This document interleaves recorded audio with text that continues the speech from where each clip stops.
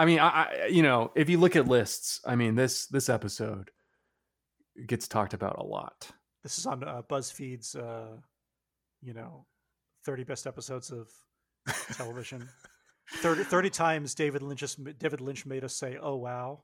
45 times David Lynch made us question the morality of man.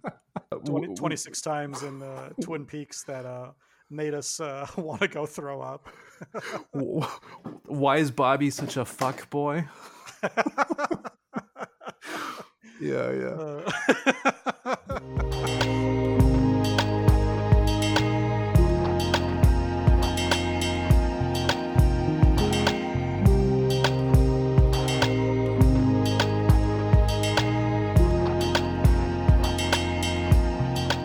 This is episode 8 of our podcast, which covers episode 7, part season 7, 3, part 7, excuse me, of Twin Peaks: The Return.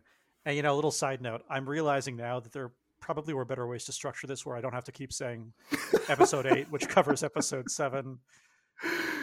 I like it. It's a quirky it's a quirky little feature of the show that will drive people insane, but that's in keeping with the auteur that we for get to watch for my once a week. note taking and like editing purposes, it's a nightmare. Even last night I was like, called are we watching which part? But yes, this is episode 8 of the podcast, which covers part 7 of season 3, Twin Peaks: The Return. I'm with my David Lynch Sherpa, Garrett. Say hello, Garrett. Hello, Garrett. God. And I think we'll just start off. I mean, this episode starts right at 60 miles an hour. It's an old man. These guys that in my head I wanted to call them the Property Brothers. Mm-hmm. They're the with two the brothers. Old Property. Is that the twins? Like the show with the twins? Yeah, it's a show with twin. I think, are they twins or are they just brothers? I don't know, but they do home improvements. Yes. That's funny. Brothers. How are you aware of that show? You really should do a podcast with my wife because she watches that show, and I'm only aware of it because of her. Property Brothers and Twin Peaks. You guys, it sounds like, and Harry Potter. You got a hit.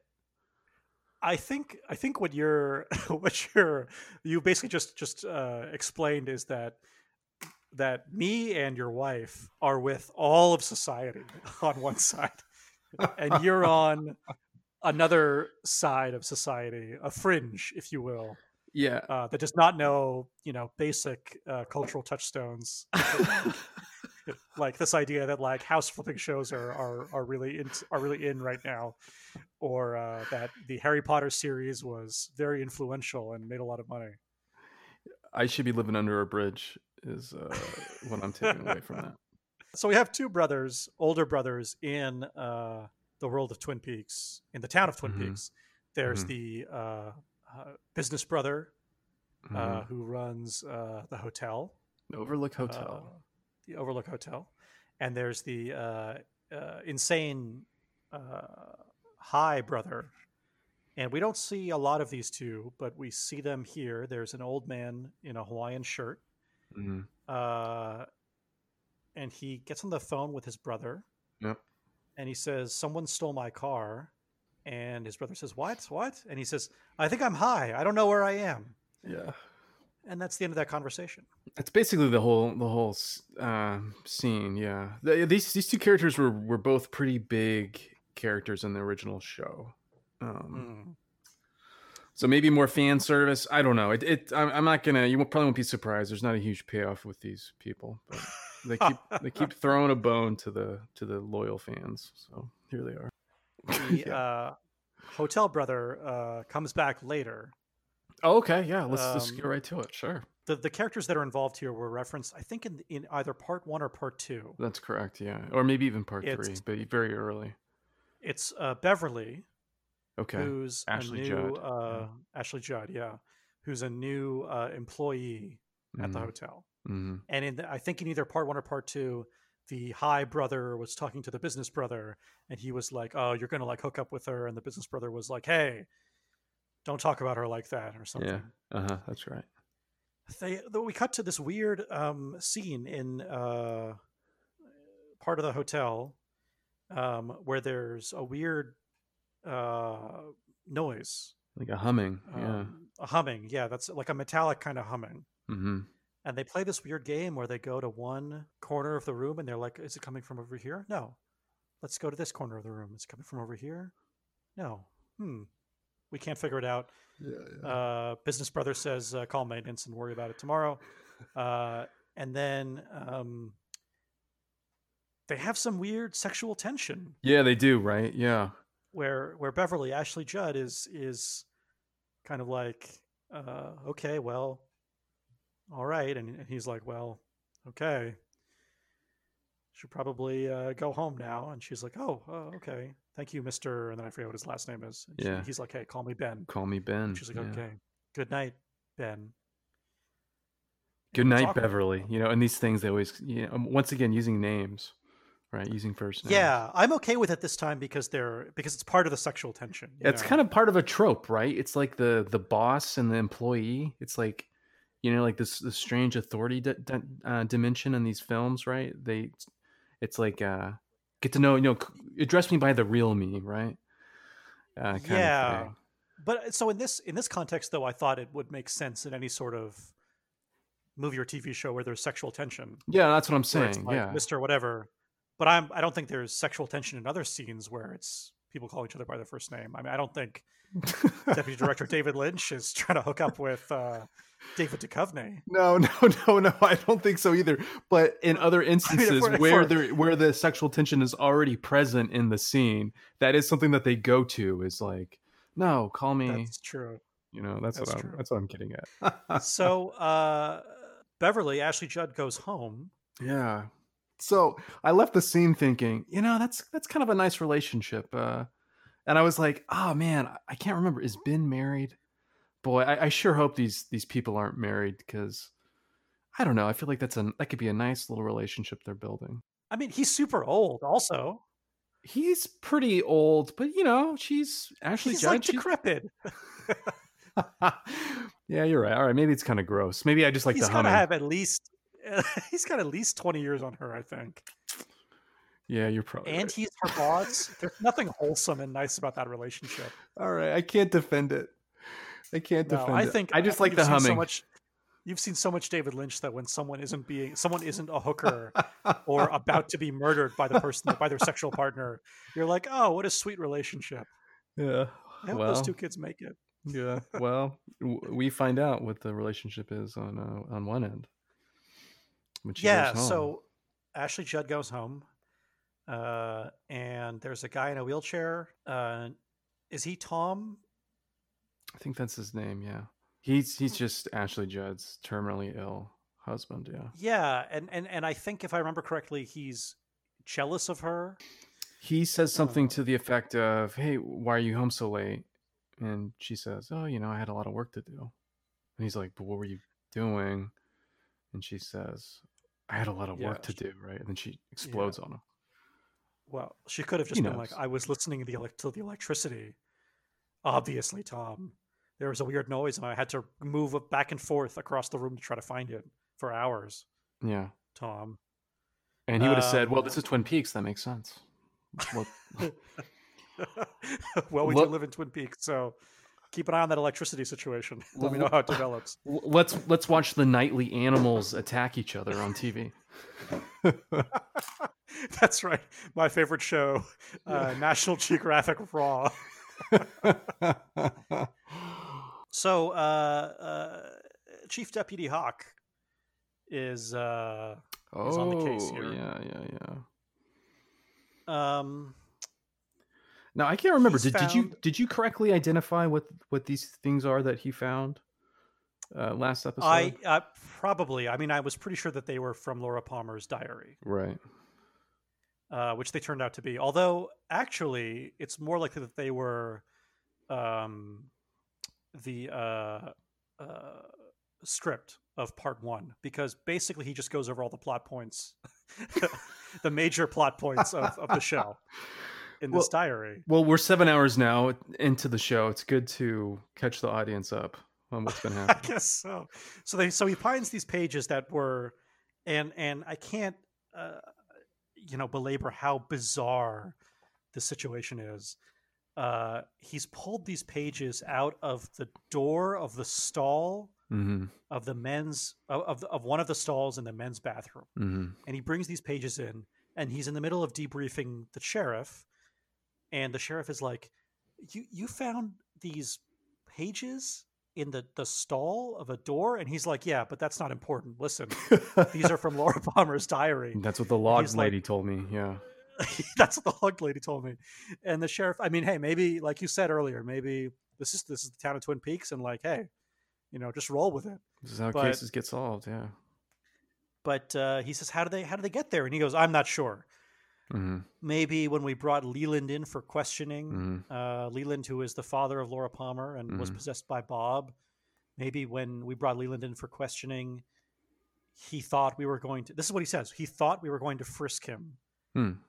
And so he went to the bathroom, disabled and disassembled the men's room stall and hid the pages there instead of just flushing them down the toilet. Yeah. And then reassembled the stall and then went back outside. Yeah.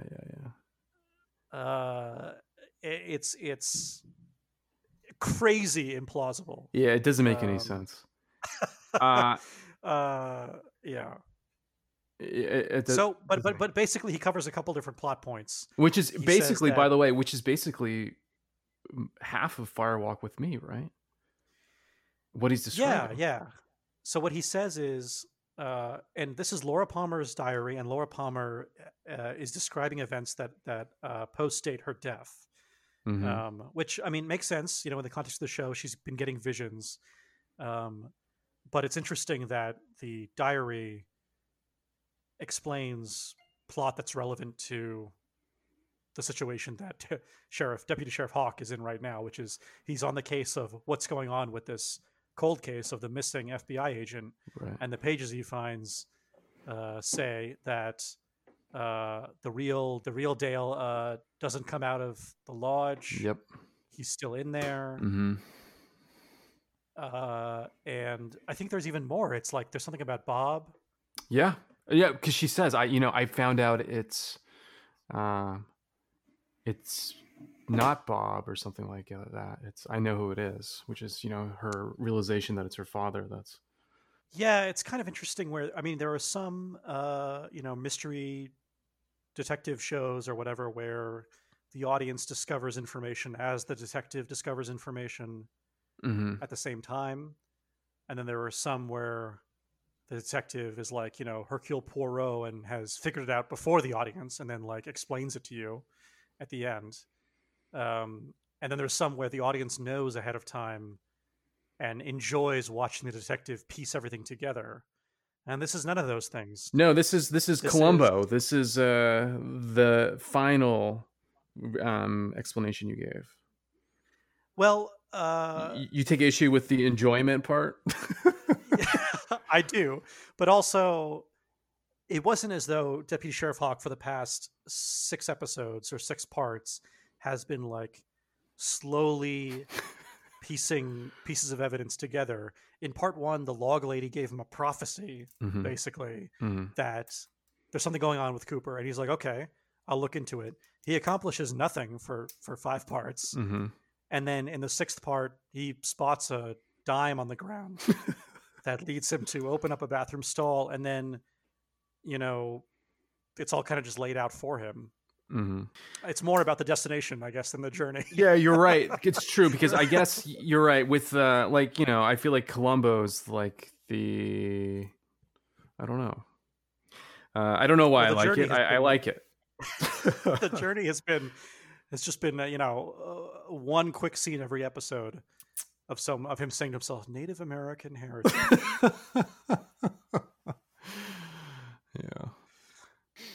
Yeah.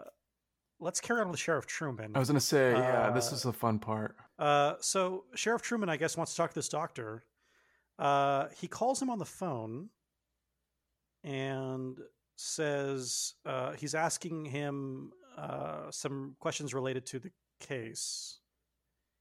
And then for some reason is like, hey, do you have Skype? Yeah. We should talk on Skype. And then the doctor's like, of course I have Skype. And he then pulls a lever on his like wooden desk, and a monitor rises out of his desk. Yeah, very a wireless sweet. keyboard that I don't think was there before shows up. I guess the computer turns on automatically, and he logs into Skype and then types in the guy's username, and they have a Skype conversation. Yeah, very like pimp your ride kind of desk action going on here. Yeah, and another instance of some pretty bizarre product placement, or with Skype, not, I guess. But I mean, they use the word Skype. I think, and there's a Skype watermark on the screen. I think, honestly, I think at that time, I think people that if you're going to do video calling, I think that was, that was the technology that everybody used. Yeah, but you would say, first of all, I get that, but I wouldn't say, if I was in a TV show, I wouldn't say Skype. I would say video chat or video call.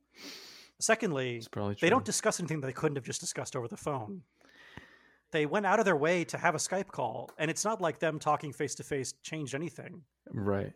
Their conversation was very appropriate for a phone call. So I have an explanation for this. Okay. It's kind of a sad one. So that actor died the same year The Return came out. I think he must have just been really ill. They wanted him on camera, and I think that was the only way they could do it. It was like, hey, let's just do a video call with you from like your house. Because he died. Because I thought the same thing. I was like, why isn't this guy here? Like, why can't we see him? And I think that's the reason for all the complicated discussion. All right. And even I appreciate that they didn't just like Paul Walker and put like his face on his brother's body or something. Which is I think you can even see it in the performance of Sheriff Truman, where he's kind of has kind of like a misty kind of look in his eye, because I think the actor in real life is terminally ill. So I think it's kind of a goodbye kind of thing too, even in real life. So, anyways. All right. Well, so after that downer, I don't complain too much about that. Yeah. Still, I would argue there must have been some sort of deal with Skype because TV shows just don't put in product names unnecessarily. No, you're right. You're right. Showtime was trying to. They knew the viewership wasn't going to be there, so they're like, "Oh my god, how are we going to pay for all this casting?" Every opportunity we get, LinkedIn, Skype, Formica, everything, as much as we can get. Formica. Okay, so they talk about it. There's another scene with one of these dumb cops. It's Andy, right? Yeah. This scene was problematic. This is probably the thing I liked the least about the episode. Do we know who this guy is that Andy's talking to? No, I think this is a new character. I'm almost certain. Gosh. Okay. Yeah. So, I mean, and I'm going to describe it, and people that are just listening to this podcast will think that sounds like someone we've dealt with before. It's a man in distress at a remote house with a pickup truck. And that could be anyone in the entire town of Twin Peaks or in the state of South Dakota or any of the other locales we've visited. Yeah. Sheriff or Deputy Sheriff, I guess, Andy is like, he's like, well, this is your car or your truck, right? So you have to explain. And it's presumed that the man that he's talking to has done something illegal. Mm-hmm. And it seems like it's urgently illegal. He's like, you have to explain. And he's like, the guy's like, I can't talk about it now. You got to leave. You got to leave. Can't talk about it now. And now if you're a police officer and you've come to someone's house to accuse them of doing something illegal, and they're like, you got to go. Yeah. I'll talk to you 2 hours from now. You know that road by the creek? I'll meet you there. Just strange police work. Yeah, I guess is the theme of the first half of this episode. I think. Not how they taught it in the academy. I'm guessing.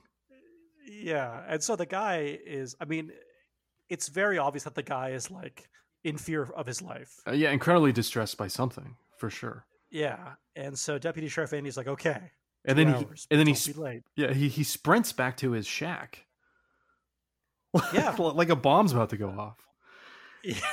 Yeah, he runs back to his shack, and then later in the episode, we cut to Andy sitting by the side of the road, waiting for someone to come by, and he doesn't. And there's a little cut to the house, and the doors open, and obviously someone has come in and killed this guy. Yeah, something bad, or he's escaped, or something has happened because of Andy's terrible delinquency. Yeah. Did you notice the other product placement? Rolex. Very bizarre. I know. Andy rocking the Rolex. My God. Arguably the dumbest character in the show. I think that's safe. Yes. Has a Rolex, and man, what a fine timepiece that is. I know, that slow really bizarre sweep of the second hand. Yeah, that thing's legit. And so what? I mean, so what? David Lynch is. I'm going to say it's David Lynch. I'm sure it's actually a Showtime executive. It's talking to all these companies, and he's like, hey, we have an opportunity to show a watch. We want to show Rolex. And Rolex is like, yeah. We'll give you some money for that. That sounds great. Who's it going to be? Is it going to be like this Cooper? Is a great point. Is it going to be like maybe like Dark Coop, like doing some like assassin shit? Is it going to be one of the FBI agents? Some like cool like special commando, or like or maybe one of these mob bosses, a man of affluence and power. And they're like, no, it's the dumbest, probably poorest character in this rundown town, who's completely inept. In fact, shows his ignorance by not by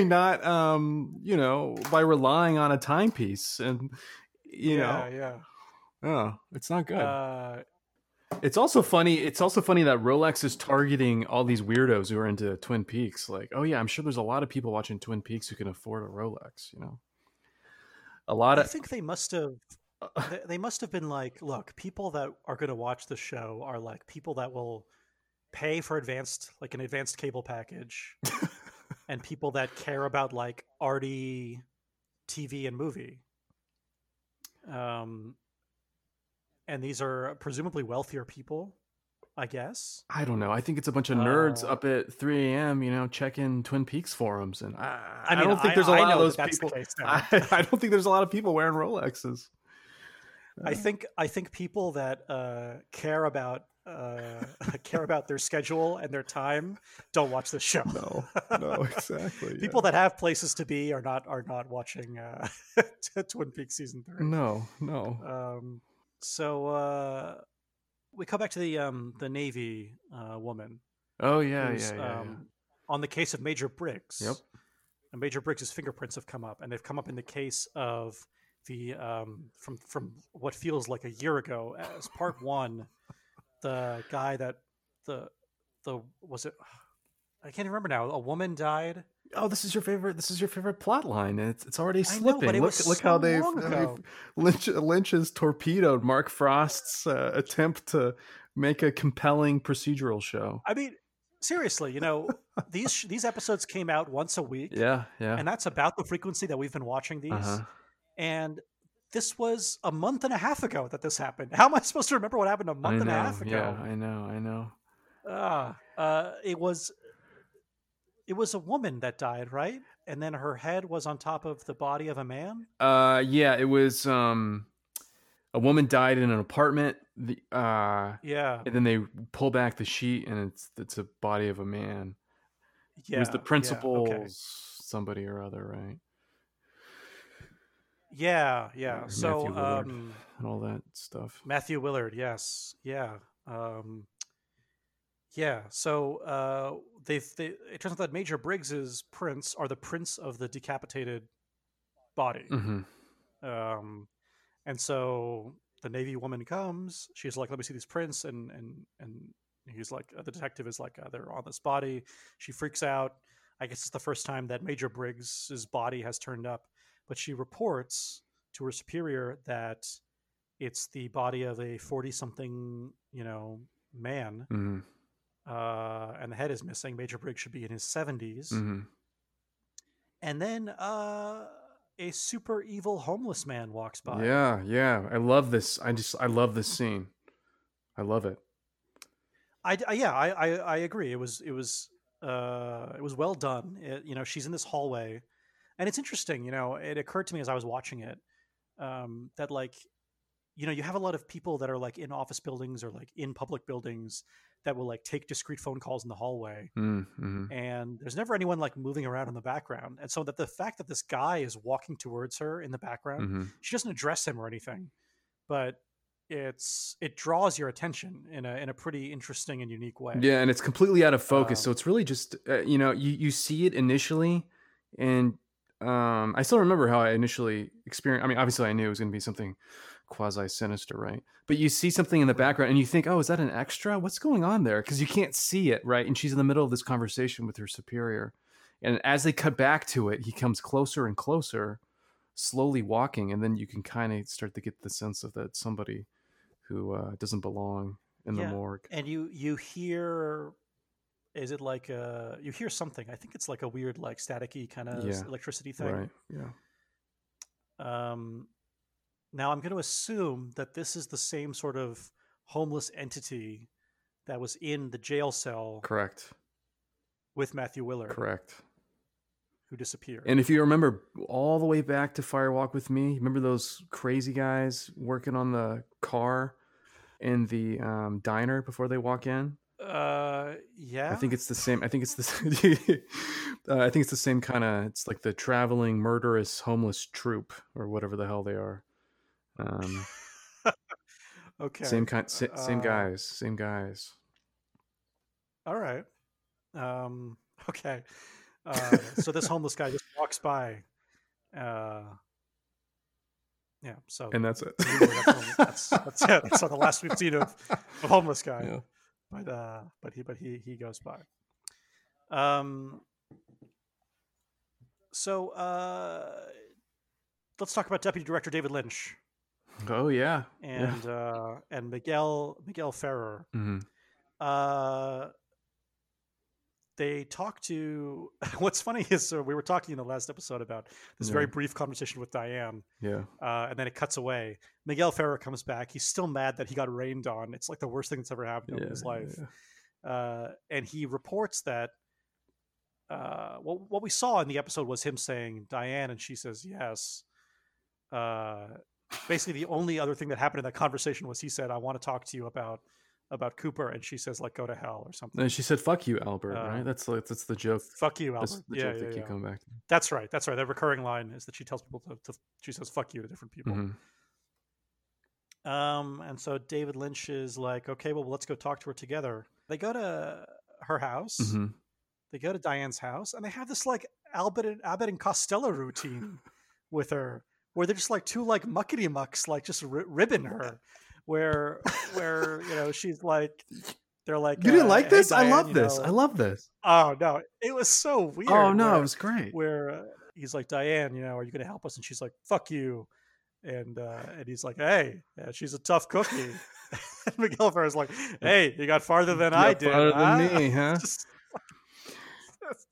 So bizarre. Oh, but how about the line? How about the writing? Because this is the film noir of the original show, right? Like where he goes, "Hey, can we get some coffee?" And she's like, "I don't have any coffee." And she's like, "I don't have any fucking cigarettes either," right? And she's standing there smoking, right? Which is such a great. Yeah. I just love the. Yeah, it was pretty good. I enjoyed that. The femme fatale, double indemnity kind of vibe going on. I love it. Yeah. I thought they're weird, like. Maybe it was like a routine to make her feel more comfortable, but they're weird. Like, hey, got tougher. Hey, I told you she's a tough customer, huh? No, hey, you weren't joking. I think that is honestly. I think that is what they're going for. I think they're trying to put her at ease for sure. She doesn't want them there. Yeah, she's intrigued. And then it's also kind of funny that she's like, I don't have any coffee. And then she goes into the kitchen and like pretty quickly brings out like a laid out coffee set for them. Yeah. And you get that line that I'm sure you love. Damn good coffee. Damn good coffee. Yep. They had to do it. Delivered as David Lynch loves to deliver lines. That's damn good coffee, Diane. Like a weird deaf robot. Yeah. So she agrees to go with them, and what they want from her is, she's the woman that knows Coop best. Mm-hmm. Just like you predicted in the last episode. Yeah. They're gonna use her to identify if this is the real Coop or not. On the plane, there's a little thing with Tammy, the attractive but frequently disrespected FBI rookie. Yes. Who has identified something about the fingerprints that she looked at, I think, 2 episodes ago, where she shows that like the fingerprints are, and I didn't really get what she was saying, but it's something about that they were like mirror images of what they should be. Yeah, exactly. Yeah, I think that's right. Yeah. Which is, I mean, it's an interesting little way to show that he's like a weird evil clone or doppelganger. Yeah, doppelganger. In the language of the show. David Lynch does this weird thing with her hands, where she holds her hands palms up, and then he flips them over, and then he taps her fingers and says, "It's very good to see you again," as he touches each finger. Old friend. That's what Cooper said to Lynch. Yeah. When they met. It's very good to see you again, old friend. And then she grabs, he grabs her, what is it, her pinky or maybe her index finger. The skin between 2 of her fingers, and is like, this is the sole part of your hand. I don't know, something like that. Yeah. So some sort of weird very FBI inappropriate. Code. Yes, inappropriate. Yeah, I don't know. Very inappropriate, right? Yeah. If my boss did that to me, I'd be like, what the hell is wrong with you? I think it's playing up this, if this bizarre, like, it's like the old boys club of the FBI that uses these bizarre codes. Yeah. It's no dancing woman, but right. It's something. Yeah, I think you're right. I think that's, it's in the same vein of the dancing woman. I think this is how they, she's learning. The academy's over. Now it's time to learn about the X-Files wing of the FBI, which the deputy director has sole purview over, apparently. That's right. You're tossing something up and down? Oh, could you hear that? Yeah. Oh, sorry. That's okay. So yeah, let's carry on with how that goes. So they show her a photo of him of Bad Coop in Rio de Janeiro, and man, he's back on Team Kabir if he was off before. I've always been on Team Bad Coop. What a fucking baller. He's hanging out in Rio with a huge, like, clearly like drug lord house. Like a white suit. Yeah, with super long hair. It's just like his dress shirt's like buttoned, has like 3 buttons unbuttoned. Man, whatever he's like doing, $1,000 right. loafers on. Yeah. He's that's who should be wearing the Rolex. Exactly. Man, Rolex must be so mad. Yeah. Oh, I'm sure they are. That's exactly who should be wearing the Rolex. Yeah. Anyway, imagine if he later we'll talk about how he walks out of prison, but imagine if he walked out of prison and the warden was like, you forgot one thing, and he puts on his Rolex and he's like, right on time. How sick of a product placement would that have been for Rolex? I need nothing, but I want 1,000-meter depth protection. That's awesome. Yeah. So Diane goes to the weird prison. What's a good way to describe it? It's like Hannibal Lecter updated, I guess. Yeah, is the situation. Where she presses a button and the screen rolls up, and he's sitting there in chains, like staring at her. They have a weird conversation. It's vaguely implied that they hooked up at one point. Yeah, correct. Yep. And he's just so cold to her that she flips out. Is an excellent actress in the scene, by the way. Yeah. And that's Laura Dern. Yeah, she's killing it. Rolls down the barrier and runs back outside. She's quite shaken, and she says that it's the same. He looks the same, but his heart isn't there anymore. Yeah. And then David Lynch says, "Well, that's good enough for me." They have a very nice, touching moment. They have a little hug. Let's talk about the warden. So, old Mr. Strawberry. Yeah, they're locking up, and he talks to the guard. Dark Coop talks to the guard and says, "Tell Warden Murphy I have a message." And the guard's like, "Fuck you, no. Tell him I want to speak about a strawberry." For some reason, the guard apparently passes on this message. I wouldn't. Right. I'm sure he gets that message 10 times, but maybe he's like, this guy has shark eyes. Maybe maybe I should pass this one. Yeah. That's true. This was also the guy who somehow disabled the entire security system on a whim. So maybe we should take his warning seriously. I have the audio of a little bit of their conversation, of the warden's conversation with Coop. Okay, yeah. Basically, the warden invites him up to his office, and he handcuffs Coop to a chair, or his guards do it, and then the guards leave them. I've turned off the security cameras. We can speak freely. So he pulls out a gun and points it at Coop. And privately. The dog leg. That dog had 4 legs. One you found in my trunk. The other 3 went out with the information you're thinking about right now. To people you don't want coming around here if anything bad happens to me. How do I know you know anything about this?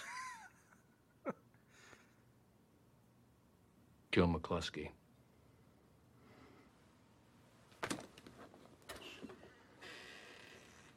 What do you want? So, I mean, I, as an audience member, just know that I have very little information, which isn't necessarily a bad thing, but it was, it's the kind of thing where it's like, if you knew something about what they were talking about, and there's like one detail that's unclear, like Joe McCluskey, or, the dog is involved or something, that would be fine. But like, we don't know any of this. But you don't need to know. This is the MacGuffin-esque thing. But there's like 4 MacGuffins. Yeah, it's a bunch of weird extra Lynchian layers. But all you know is Cooper has something on the warden that the warden did that was really bad. Okay. Yeah. It leaves me wanting. A 19th episode? No, not that. Oh, we gotta cut something. Just like maybe Sheriff like Warden. I mean, the warden got his stuff cut. He didn't make it. Didn't make the cut. All it would have to be is when he in that scene where it's kind of alluded that he's thinking about breaking out of the prison earlier. I think it was part 1 or 2. Yeah. If there was just one thing that was like, oh, they do. Don't they reference Joe McCluskey? Yeah. That's who it is. Remember, they're talking about in that scene where he says, "I only want, I don't need." Yeah. They're talking about the guy that he's talking to has information about, or he's going to get information from Joe McCluskey. Oh, really? That's a great callback. I don't remember that. I mean, it's a very specific name. I might go back and watch that, actually. Okay, so maybe there is something there. I think, yeah. Interesting. I think my point still stands because the amount of mental work I had to do to remember that, and keep in mind that I'm not just a viewer. I'm also taking notes and then also talking about it in a very critical eye, and then editing it and hearing my own voice talking about it 3 or 4 times over again. All right, well, I guess we'll let this one-legged sleeping dog lie then and deal with it later. Anyway, he basically, has heavy dirt on the warden, and he says he wants Ray Monroe freed. And Ray Monroe, I believe, is the guy from Part 1 and 2, right? Correct. Yeah, the weird looking guy. The weird looking guy, not the other weird looking guy. The first weird looking guy. Yeah, the guy with the really pronounced cheekbones. Yes, looks like he just bit into a lemon. Yeah, exactly. And so he's the one, if I remember correctly, that was talking about Joe McCluskey. Okay. So he's involved somehow. I don't think we saw him get arrested, right? He just happens to be in prison. Mm-hmm. So they both get out. There's a car waiting for them, and they drive away. Yep, that's it. So we'll see what they get up to. Yeah, let's get to the good stuff, right? With Dougie. Of course. Dougie's back at work. Mm-hmm. Tom Sizemore, who you'll recall is Dougie's apparent rival at work. He's like his frenemy. Yeah. That's a good way to think about it. And Tom Sizemore believes, probably correctly, that somehow Dougie has figured out that he's doing something illegal with the book. He's cooking the book somehow. Mm-hmm. And he's in Dougie's office. This is just after Dougie had a conversation with the boss, in which somehow the boss divined that Dougie had uncovered this malfeasance. So Tom Sizemore's there. He's being ignored. And he says, "Hey, why won't you talk to me? What were you doing in the boss's office? What's going on?" It looks like Dougie is drawing. We see a different camera angle, and he's actually scratching the desk protector. He's gone off the page and is writing his Dougie hieroglyphics and the actual desk. Yeah. An assistant comes in. I think the woman that wanted to have sex with Dougie, right? Yeah, it is. Yeah, she comes in and she says the police are here, and Tom Sizemore has a funny thing where he's like, "Oh, I got to take a call," and leaves. The police come in, and it's 3 detectives headed up by. Oh no, I'm sorry. His wife comes in first, right? No, his wife comes in while they're already there. Basically, as soon as they come in, his wife comes in. Yes. The lead detective is David Koechner. Yeah, David Koechner leads these 3 detectives in. And it turns out they're not here for the case of the forged documents. They're here for the stolen car case, which, as you remember, was left at the development where he was having sex with Jade. And then a car bomb was placed and the car exploded, killing several gang members. Koechner asks him a couple questions, and in classic aggravating Dougie fashion, he doesn't respond and is despondent, but his wife answers for him, and everyone is just kind of okay with that. No, the detectives are definitely bothered by it. They're like, "What?" They definitely are like, "What the hell's wrong with this guy?" Yeah, but they don't. At no point do they say or communicate that they are not comfortable with the fact that this guy's not telling them anything. They give the wife their card, and they say, "We'll call you or call us to file a report at your convenience." And they seem like they don't want to upset this hostile woman. Yeah, for sure. Which is a nice impulse, I guess. But this man's car exploded, killing several known gang members. Multiple people. Yeah. He's involved in tangentially to a homicide, and his car is accessory to murder. And he's wearing that natty suit too. I don't know. It's pretty nice for an insurance man. I mean, police show up and they're like, "Sir, your car, blew up and killed a bunch of people," and he can't put 2 words together. And his wife keeps answering questions. It's incredibly suspicious behavior. I agree, but they go good cop on. I think is it Koechner or the other detective who someone jumps in and is like, "Okay, you can call us tomorrow kind of thing. Like it's one of the other cops. Okay. They also make a joke about like the insurance money. They were like, you won't have to wait long for the insurance payoff. Ha ha ha. Casually accusing him of a crime. Right. Yes. Yeah. So let me play this clip. This is okay.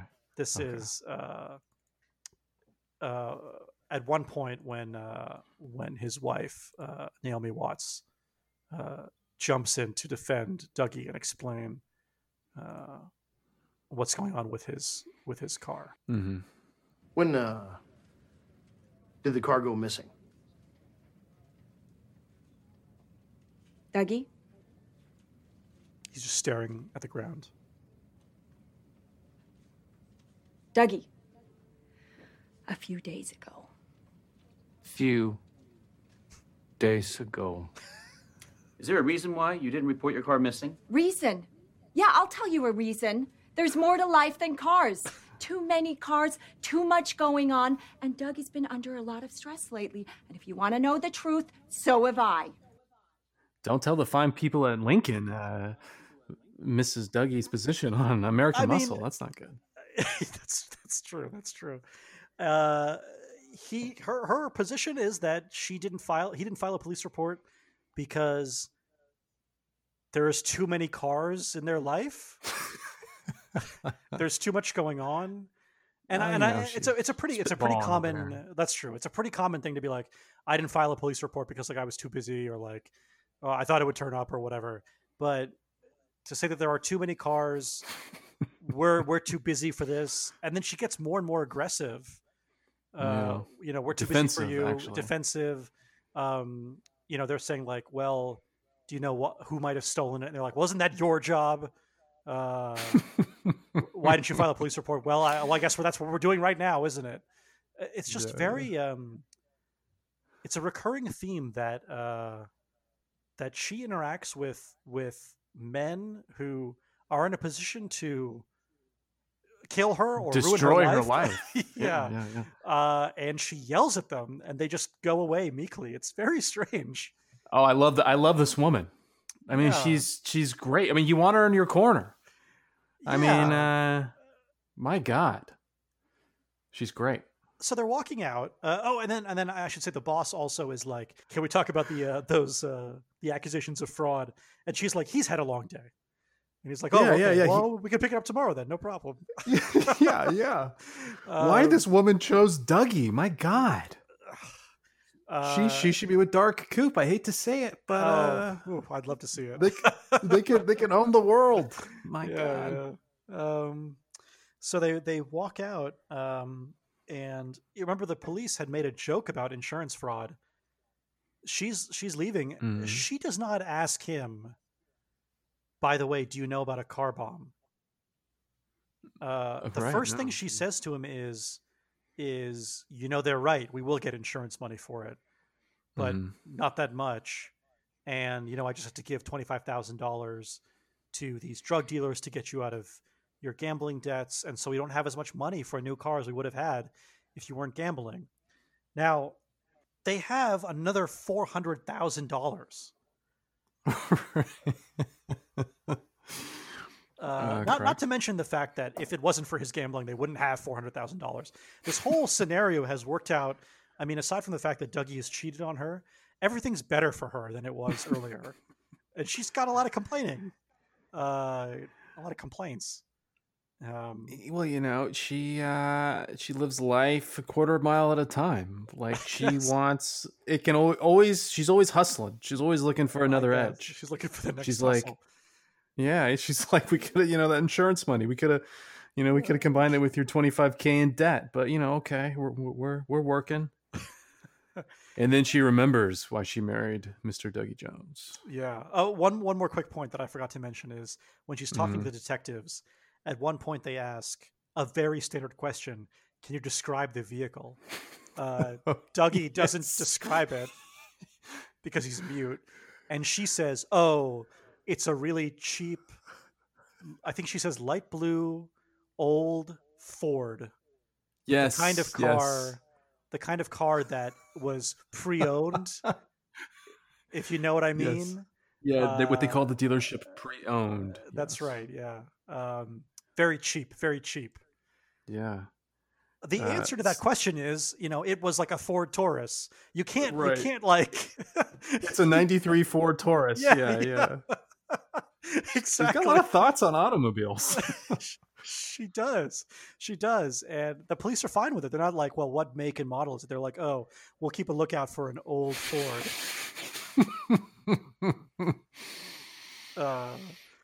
Anyway, now we get to the real meat of the episode. Yeah. They're walking outside of the office, and she's telling him about her plans to scam the insurance company or whatever. And the little person assassin from the previous episode. Yep, here he is. Runs up to them and pulls out a weapon.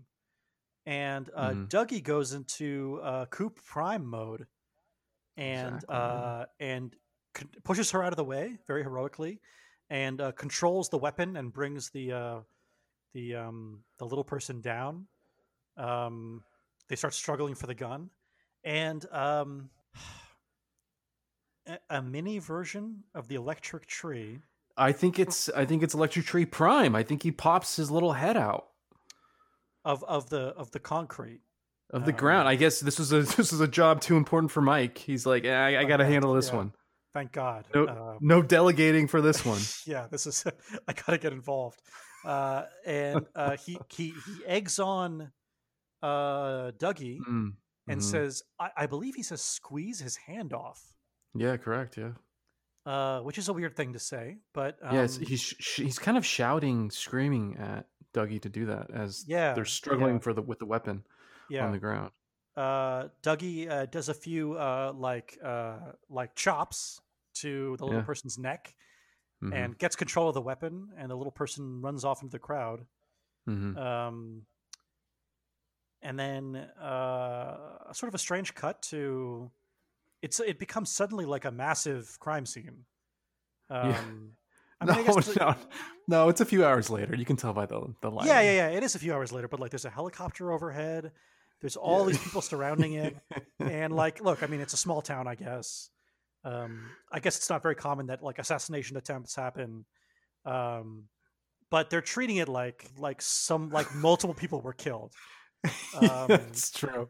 And then you have a little shot where you see them bagging the weapon, and there's like skin remnants on the gun, so it looks like a piece of the little person's hand has come off onto the gun.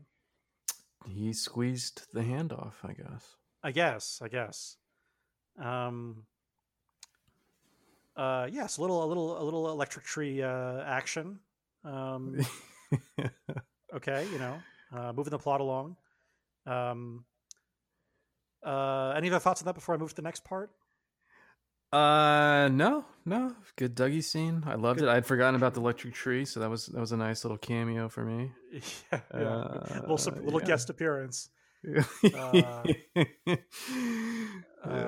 crowd and featuring Electric Tree. I know. I was imagining the same '80s sitcom where everyone's turning around, smiling at the camera, and then there's Electric Tree shows up, and they gets like a Kramer standing ovation as he shows up. Yes, right. Yeah. Now you know what I misspoke earlier. I called that the meat of the episode. We get to the real good stuff after this.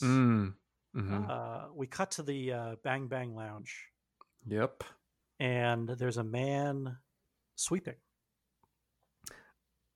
I love this, by the way. He sweeps for 2 minutes. Did you time it? I did. Yeah. And like peanut shells off the floor. Yeah. Pretty poor sweep technique too. I don't know if you noticed. I guess so. I did not notice. Was he not anchoring the broom well?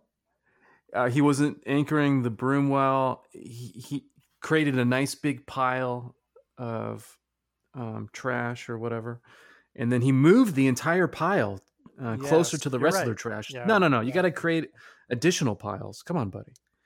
So that kind of took me out, but I still loved it. Yeah, and does he not have like a pan? or something to sleep into. I mean, he's just gonna have that could work. Pile of garbage on the floor, and then he's gonna go get it. It's out of frame. He's gonna get that. I'm okay with that. You're okay with that? Well, this is the podcast. These are the twin takes. That's it. All right. So Jacques Renault's on the he has doing the books in the back, I guess. Well, this is happening. He has perhaps the most evil conversation. Yes. I think that a person could have. After 2 minutes of sweeping, the phone rings. By the way, before we talk about this, I've been thinking about this a lot. Do you remember Hawk and Deputy Truman were talking when they were talking about the found pages? They say they reference the fact that this guy is dead. Which guy? They say Jacques Renault, the guy on the phone who we're about to talk about. They say he was murdered many decades ago. So I don't know what the significance of that is. It's something I hadn't. I'm positive. Yeah. Oh.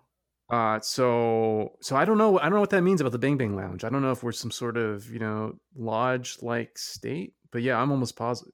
I mean, wait, maybe this scene is taking place in the past. I think that's possible. Yeah.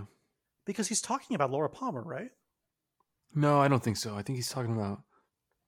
I guess it could be. I hadn't considered that. I think he is, because he's talking about two women. Yeah. That something happened to them, and he's saying that it wasn't his fault that they were underage. Trust me that they're both whores. He uses, and then he says, no, they weren't straight A students. They were whores. Straight A whores, which I wrote down as perhaps the most evil thing you could say about a dead person. Right. I think now that I think about it, do we know that they're dead? The woman they're talking about? I thought there was some sort of issue. I thought that the issue was that they were killed. Oh, I didn't get that. I thought there was some sort of payment issue. That's pretty fascinating. I hadn't thought about this. Is this the past? I don't know. It makes sense that you mentioned that Jacques is dead, because, I mean, if you're going to talk about two 15-year-old girls that are supposed to be good hookers and are not for whatever reason and are proven to be underage, I mean, that could be them.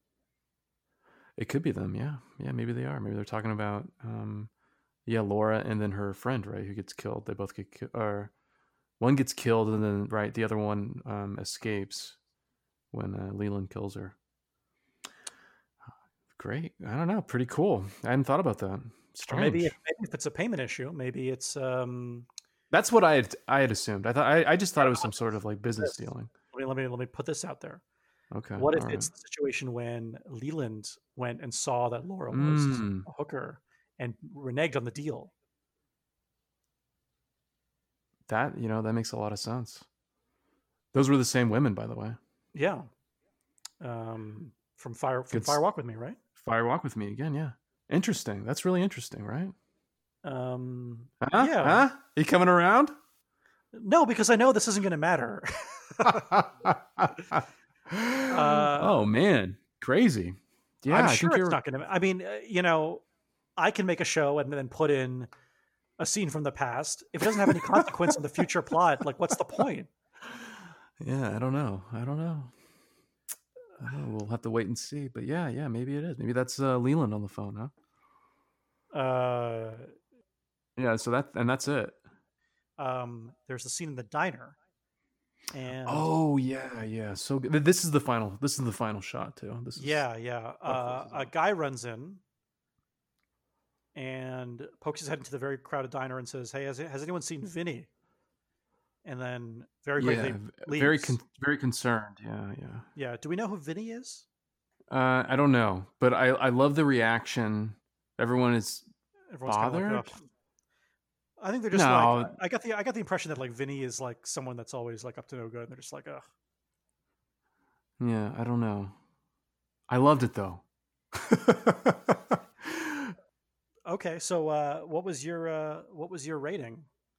So I thought long and hard about it, and it doesn't get better than this. This is an A. This is an A episode. Is an A? Oh my god. This is an A. Yeah. The Laura Dern with